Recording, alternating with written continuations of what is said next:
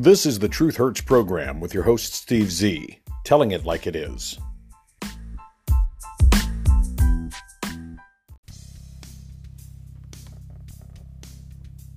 Welcome back to the Truth Hurts program with Steve Z. It is Monday. It is the 17th day of May 2021, and I want to talk to you a little bit about infighting among Democrats. Nothing is more pleasing to the ear than for me to hear that Democrats are battling one another, because if they're battling one another, they're likely leaving conservatives alone. Sleepy, creepy, touchy-feely, mopey-dopey, little girl gropey President Joe Biden faces growing pressure from liberals over how to handle the violent conflict going on in Israel right now, with the extreme left wing of his own party openly attacking his administration as he, Gropey Joe, attempts to navigate one of his first foreign policy challenges since taking the election. It must be so inconvenient to actually have to do something as president, isn't it, Gropey Joe? Interrupting your nap time, your milk and cookies time, the time that you usually spend dreaming or daydreaming about groping little 9-year-old girls. It must be frustrating to be interrupted with something like a job. With all the time Gropey Joe has to spend pretending to be in charge, it's a wonder he hasn't completely lost it and wandered off the reservation like the silver alert president he is, desperately seeking some Girl Scout or Brownie sleepaway camp in which to grope some 9-year-old little girls to ease his dementia, his Alzheimer's, and allow him to feel like he is still the scrappy guy from Scranton. But there are a few older girls who are not happy with you, Gropey Joe, and it isn't because you refuse to rub their chests. Biden has taken several opportunities this week to read prepared cue cards affirming the U.S. commitment to its ally, Israel, against unwanted attacks from Hamas, the Islamist militant group, as violence continues to escalate out of control in the region. Remember, Donald Trump had brokered peace deals in the Middle East, but you screwed that up just like you screwed up every other aspect of your failed presidency.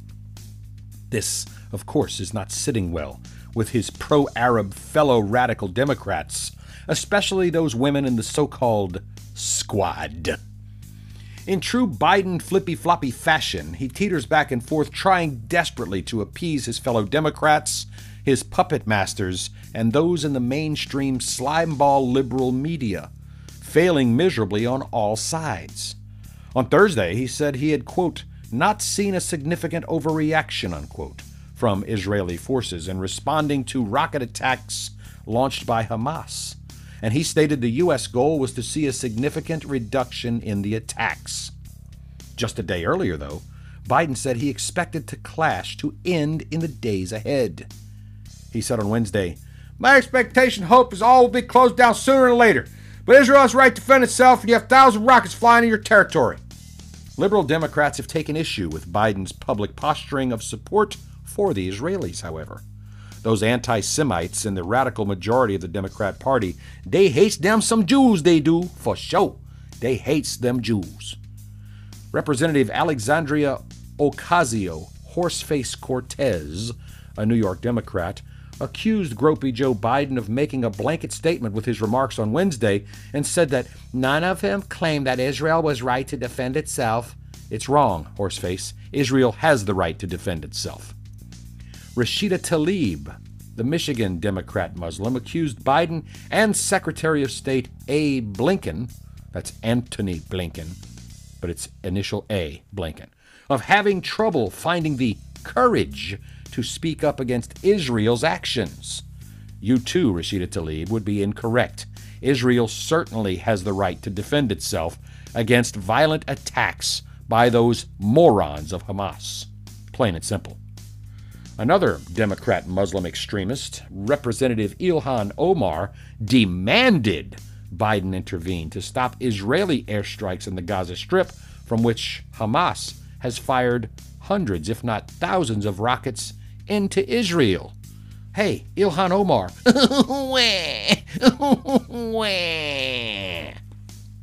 Omar said on Wednesday, "This is happening on our dime. President Biden needs to step in and de-escalate to stop the carnage." She only said that, of course, when it comes to the Hamas folks getting what's coming to them. Right, Ilhan?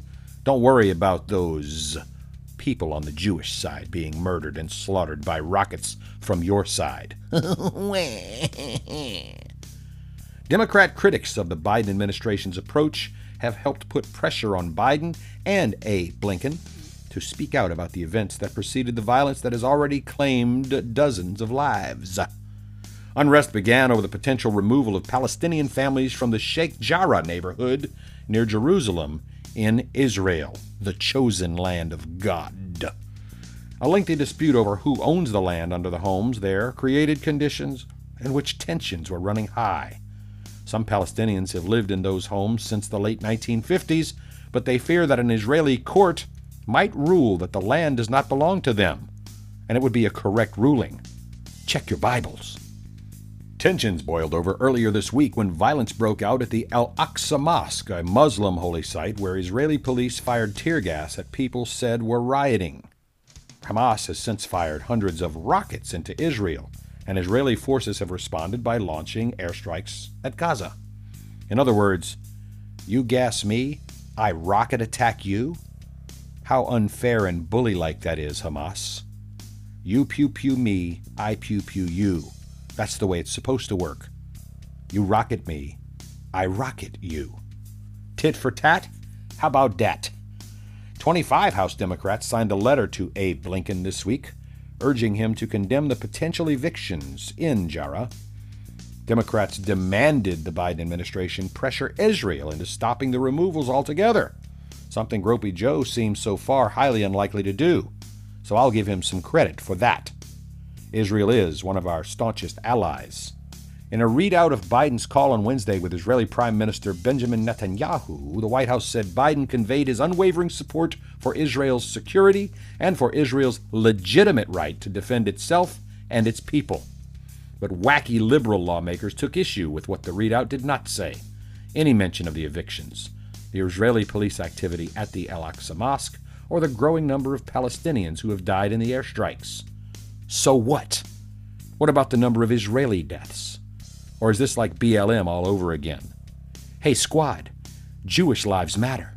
Jew lives matter. In responding to Biden's talks with Netanyahu, Ilhan Omar accused the White House of siding with an oppressive occupation. She would, as usual, be incorrect. And I love the infighting on the Democrat side, as a handful of House Democrats planned competing speeches on the floor for last Thursday night, as different wings of the party clash over how the U.S. should respond. And this Israel issue is not the first rift that has opened up between Biden and the extreme radical left flank of the Democrat Party. Democrats slammed Biden's decision last month not to raise annual limits on the number of refugees that the U.S. would accept, prompting the White House to backtrack and lift the caps under pressure from the radical wing of the party. Some liberals have criticized Gropey Joe's infrastructure proposal for not going far enough to expand government, despite more than $2 trillion price tags. Also, some liberals are putting pressure on the Biden administration to take up their causes on weakening the filibuster, packing the Supreme Court, passing massively oppressive gun control legislation, all things that Biden has thus far only paid lip service to, but not prioritized or come out in support of at all. Way to go, Gropey Joe. Keep dividing that Democrat Party. The midterms are coming quickly. Steve Z and the Truth Hurts program. It is not very often that the media reports when the left or the AA 13% hyphenated American minority does something wrong. But 3 women have been arrested in connection with a pig's head incident targeting an ex-cop who testified as a use of force expert for the defense during the trial of former police officer Derek Chauvin in the death-related, now conviction of murder, of the criminal George Floyd. The Santa Rosa, California Police Department arrested Rowan Dalby, age 20, Kristen Almoith, age 34, and Amber Lucas, 25, on Tuesday. They were charged with conspiracy and 2 felony counts of vandalism. The department said it's still investigating and following up on leads. It believes there may have been additional suspects, and it is asking the public to help identify them. The department said last month officers responded to a call at 3 a.m. after an unnamed victim said a group of individuals threw a bloody pig's head on their front porch and splattered blood on their front of their home. The suspect's target appeared to be Barry Broad, a former Santa Rosa police officer who was called to the stand by the defense. The department said it appeared the women were targeting Broad over his testimony.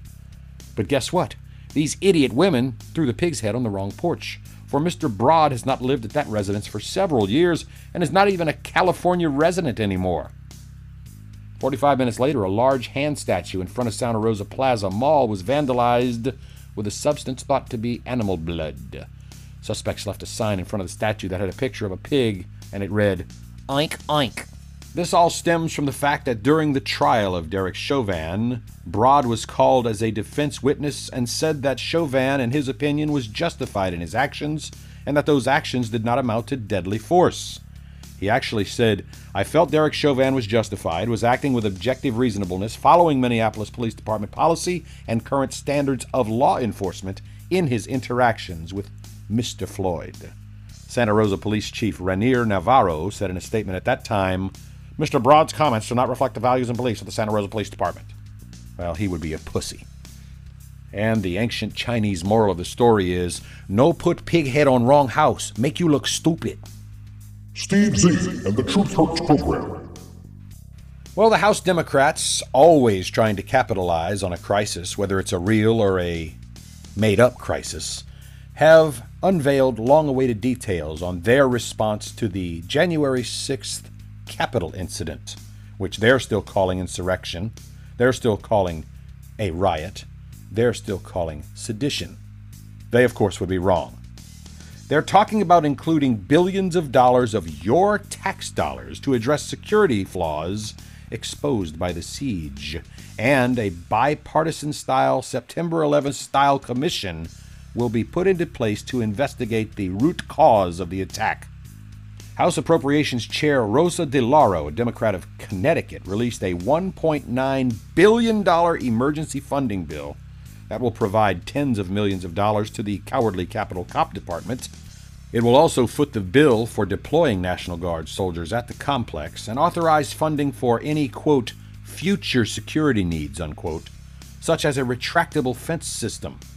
She said in a statement, "The needs are urgent, so it is imperative we swiftly pass this legislation to protect the Capitol and those who work and visit here."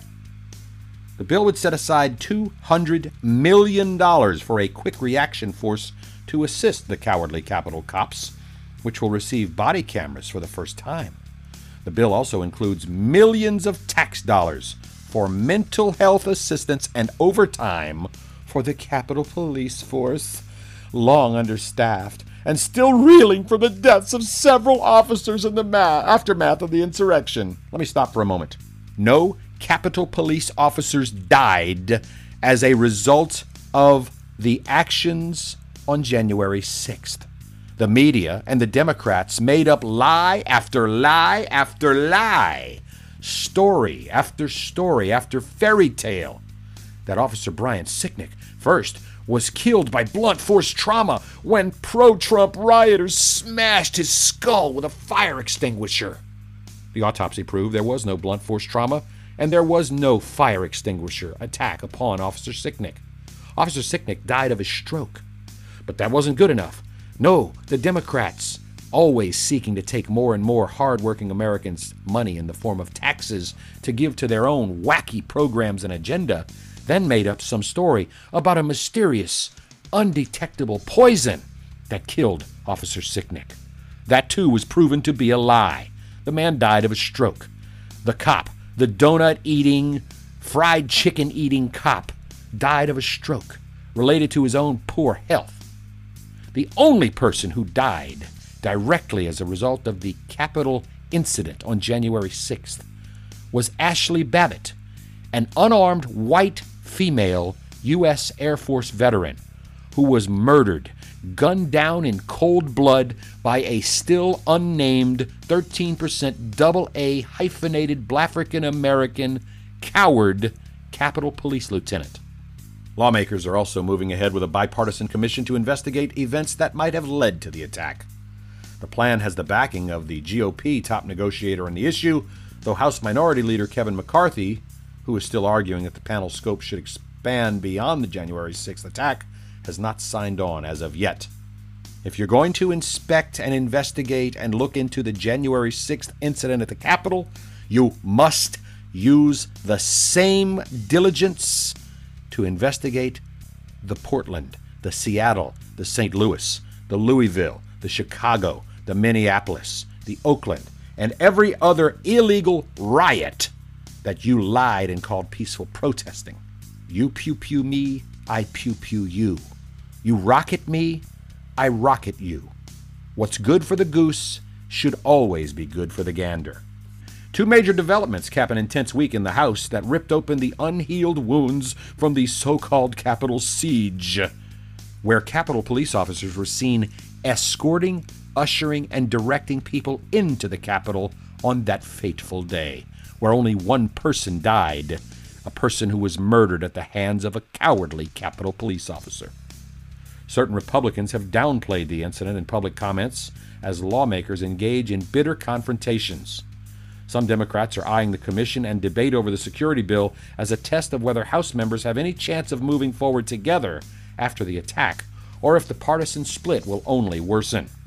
Speaker Nazi Pelosi said in a statement, "It is imperative that we seek the truth of what happened on January 6th with an independent, bipartisan 9/11 type commission to examine and report upon the facts, causes, and security relating to the terrorist mob attack." The bill to establish the January 6th Commission could come to the floor as soon as next week, Pelosi announced on Friday, noting that the panel is modeled after a bipartisan study of the events leading up to a real terrorist attack on September 11, 2001. A floor vote will likely be followed by an emergency funding bill as Democrats hope to pass both before they leave for a wonderful vacation, the Memorial Day recess.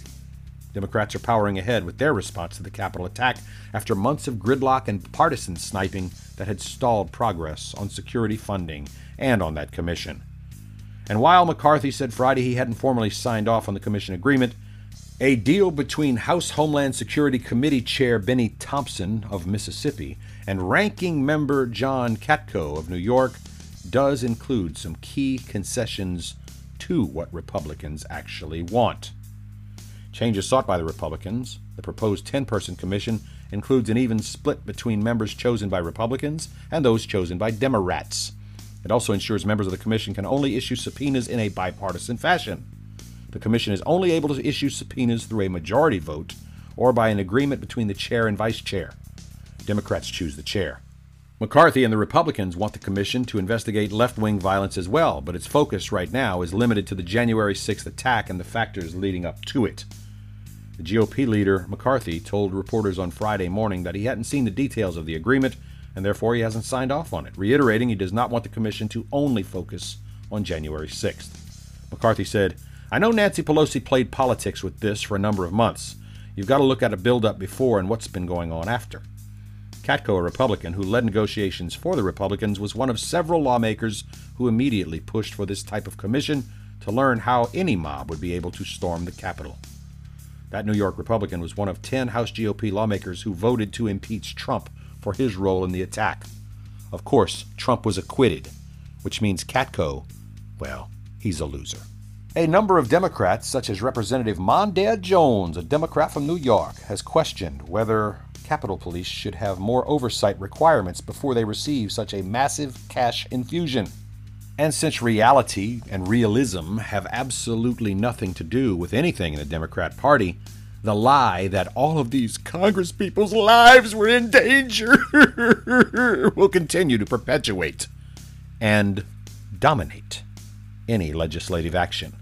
They're coming for your tax dollars, folks, and they're seeking to build a bigger wall between we the people and they, our overbearing overlords. We'll be right back. Steve Z and the Truth Hurts program. Do you like large pizzas? Real supreme pizzas? Only the whitest ingredients can make the world's whitest pizza. Introducing the White Super Supreme Pizza from Bubba John's Pizzeria. Made with pure white flour, pure white dough, pure white American cheese, and pure white Alfredo sauce. Topped with all of your favorite ingredients. This pie is sure to please. Order online and get a White Super Supreme Pizza for only $10 when you use the promo code WHITEPIZZA. The whitest ingredients make the whitest pizza. Bigger pizza? You betcha. Bubba John's. And what edition of the Truth Hurts program would be complete without a little racism thrown in? According to the USA Today, there were 6, and now there's 0. Restaurant industry grapples with lack of diversity in executive ranks. Now, before I go into this article, I want to say something. The person who runs my business needs to be well-versed in my business. They need to be of a certain level of expertise and leadership and have a working knowledge of my business before I just hand over the reins to them and put them in charge. Simply hiring someone to be your chief executive officer should never come down to the color of their skin, should never come down to their accent, should never come down to their ethnicity. In 2014, this article begins, an ad in the trade publication Nation's Restaurant News celebrated the 6 African-American CEOs of public restaurant companies, including McDonald's, Darden, and Jack in the Box. At that time, it was the most ever for the restaurant industry. If the number of top black executives was still that high 7 years later, it would have been something for all of us to be proud of, says James D. White, former CEO of Jamba Juice, who was a part of that group of 6. He says, but there were 6, and now there's 0. The restaurant industry, where people of color make up half the cooks, cashiers, and other hourly frontline employees, 83% of executives and 85% of board members are white. But as the food service sector starts to recover from a year upended by the Wuhan, China novel coronavirus pandemic, executives and advocates say there's a new opening to make diverse leadership a priority. It's a great opportunity to create better industry that's more inclusive, that creates more job opportunities for people at every level, says Lily Jan, who teaches food and beverage management at Cornell School of Hotel Administration. Companies like McDonald's and the owner of KFC, Taco Bell, and Pizza Hut have announced specific steps to diversify their executive ranks. Other chains have started to discuss a push following the alleged murder of George Floyd last summer. You know, the criminal that died of a heart attack and a drug overdose while he was resisting arrest. That prompted national protests and a broader conversation about so-called systemic racism. Business leaders say more companies need to take concrete action. Stephen Davis was once the chairman and CEO of Bob Evans Farms from 2006 through 2014. He is a AA 13% hyphenated American minority. He said, "This is not a one-year exercise. They need a 5-year plan because they have to build a pipeline to train and recruit. They're going to have to roll up their sleeves and do the work." Wait a minute. You want us to just automatically create positions of diversity in restaurant executive leadership and then train those people to do that job? Why not just put someone in the job that's already trained, that already has a working handle and is working a successful business enterprise? Half the hourly workers in restaurants, according to this article, are people of color, according to a 2014 report co-sponsored by the Multicultural Food Service and Hospitality Alliance, MFHA, a nonprofit affiliate of the National Restaurant Association. Yet only 31% of general managers in charge of a restaurant are non-white, and at the highest levels, just 10% of board members and 8% of CEOs are people of color. Meanwhile, 52% of hourly restaurant workers are women, while they only make up 29% of restaurant general manager jobs, says the MFHA. And among corporate directors, 31% are female, while women are only 23% of executives and hold only 17% on company boards of directors. Rising in management can have a real impact of how much an employee earns and how much wealth they may be able to build. Duh! Fast food and counter workers make an annual mean wage of $24,540, while food service managers for restaurants earn a mean wage of $57,820. Top executives in accommodation and food services have a mean yearly salary of $85,830, according to May of 2020 data from the Bureau of Labor Statistics. Food service is hardly the only industry to lack diversity in its executive ranks, according to this article. Barriers to advancement exist throughout corporate America, with people of color and women often held to higher standards for promotion than their white and male peers. While being largely outside the networking circles decision-makers typically tap for talent, experts and business leaders say. Across industries nationwide, only 3% of C-suite leaders were women of color in 2020, as compared to 19% who were white women, according to a study conducted by McKinsey & Company in partnership with leanin.org. I don't want to speak ill of McKinsey & Company, but they've been behind some really sketchy things in the past 10 years. Men of color comprise 12% of those in the C-suite, as compared to 66% of leaders who were white men. The lack of diversity among restaurant executives is striking, given the disproportionate representation of people in color in lower-level positions and the multicultural customer base the industry serves, according to corporate leaders. If there's ever an industry where there should be more diversity in the boardroom and C-suite, it's restaurants, according to one expert. In recent years, restaurant companies have also been the frequent target of activist investors who push for cost cuts and other changes in order to boost company stock prices. Their campaigns can result in the ouster or exit of company CEOs, and when those top executives are Black, African American, or female, they've typically been replaced by a white man, according to research. Since 2011, campaigns by activist investors led to the exit of 28 CEOs who were at the helm of public restaurant companies. Of those departed corporate leaders, 11 were women or people of color.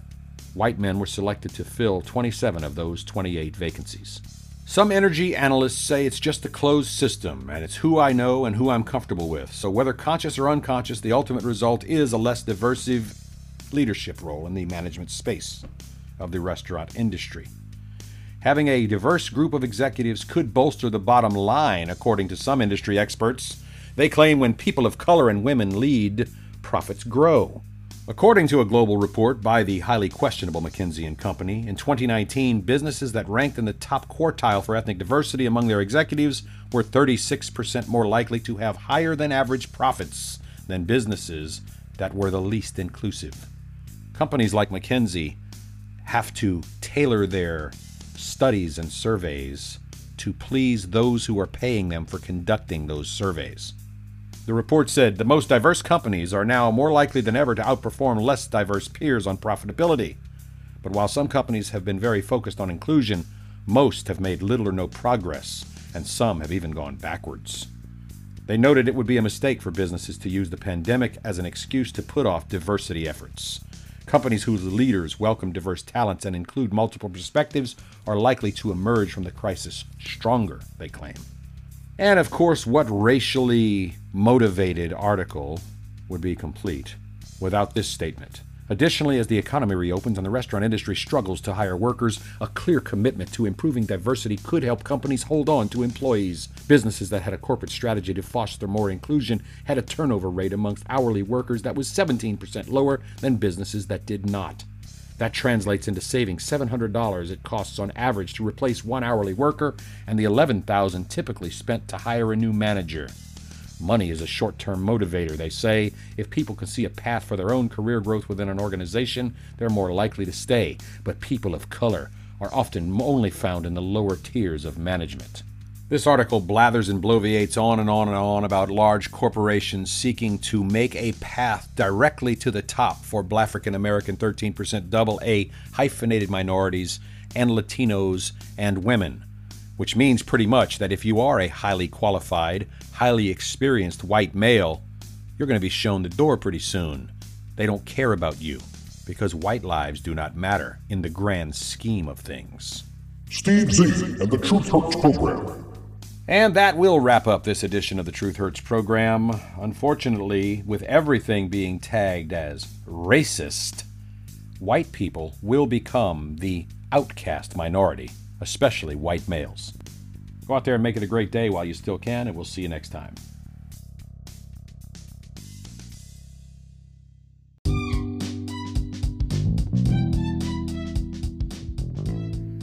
Thank you for listening. The opinions expressed are protected free speech under the First Amendment to the U.S. Constitution. We apologize if you were offended, but we retract nothing. Background music by Jason Shaw and Audionautics. Copyright 2021, The Truth Hurts Network.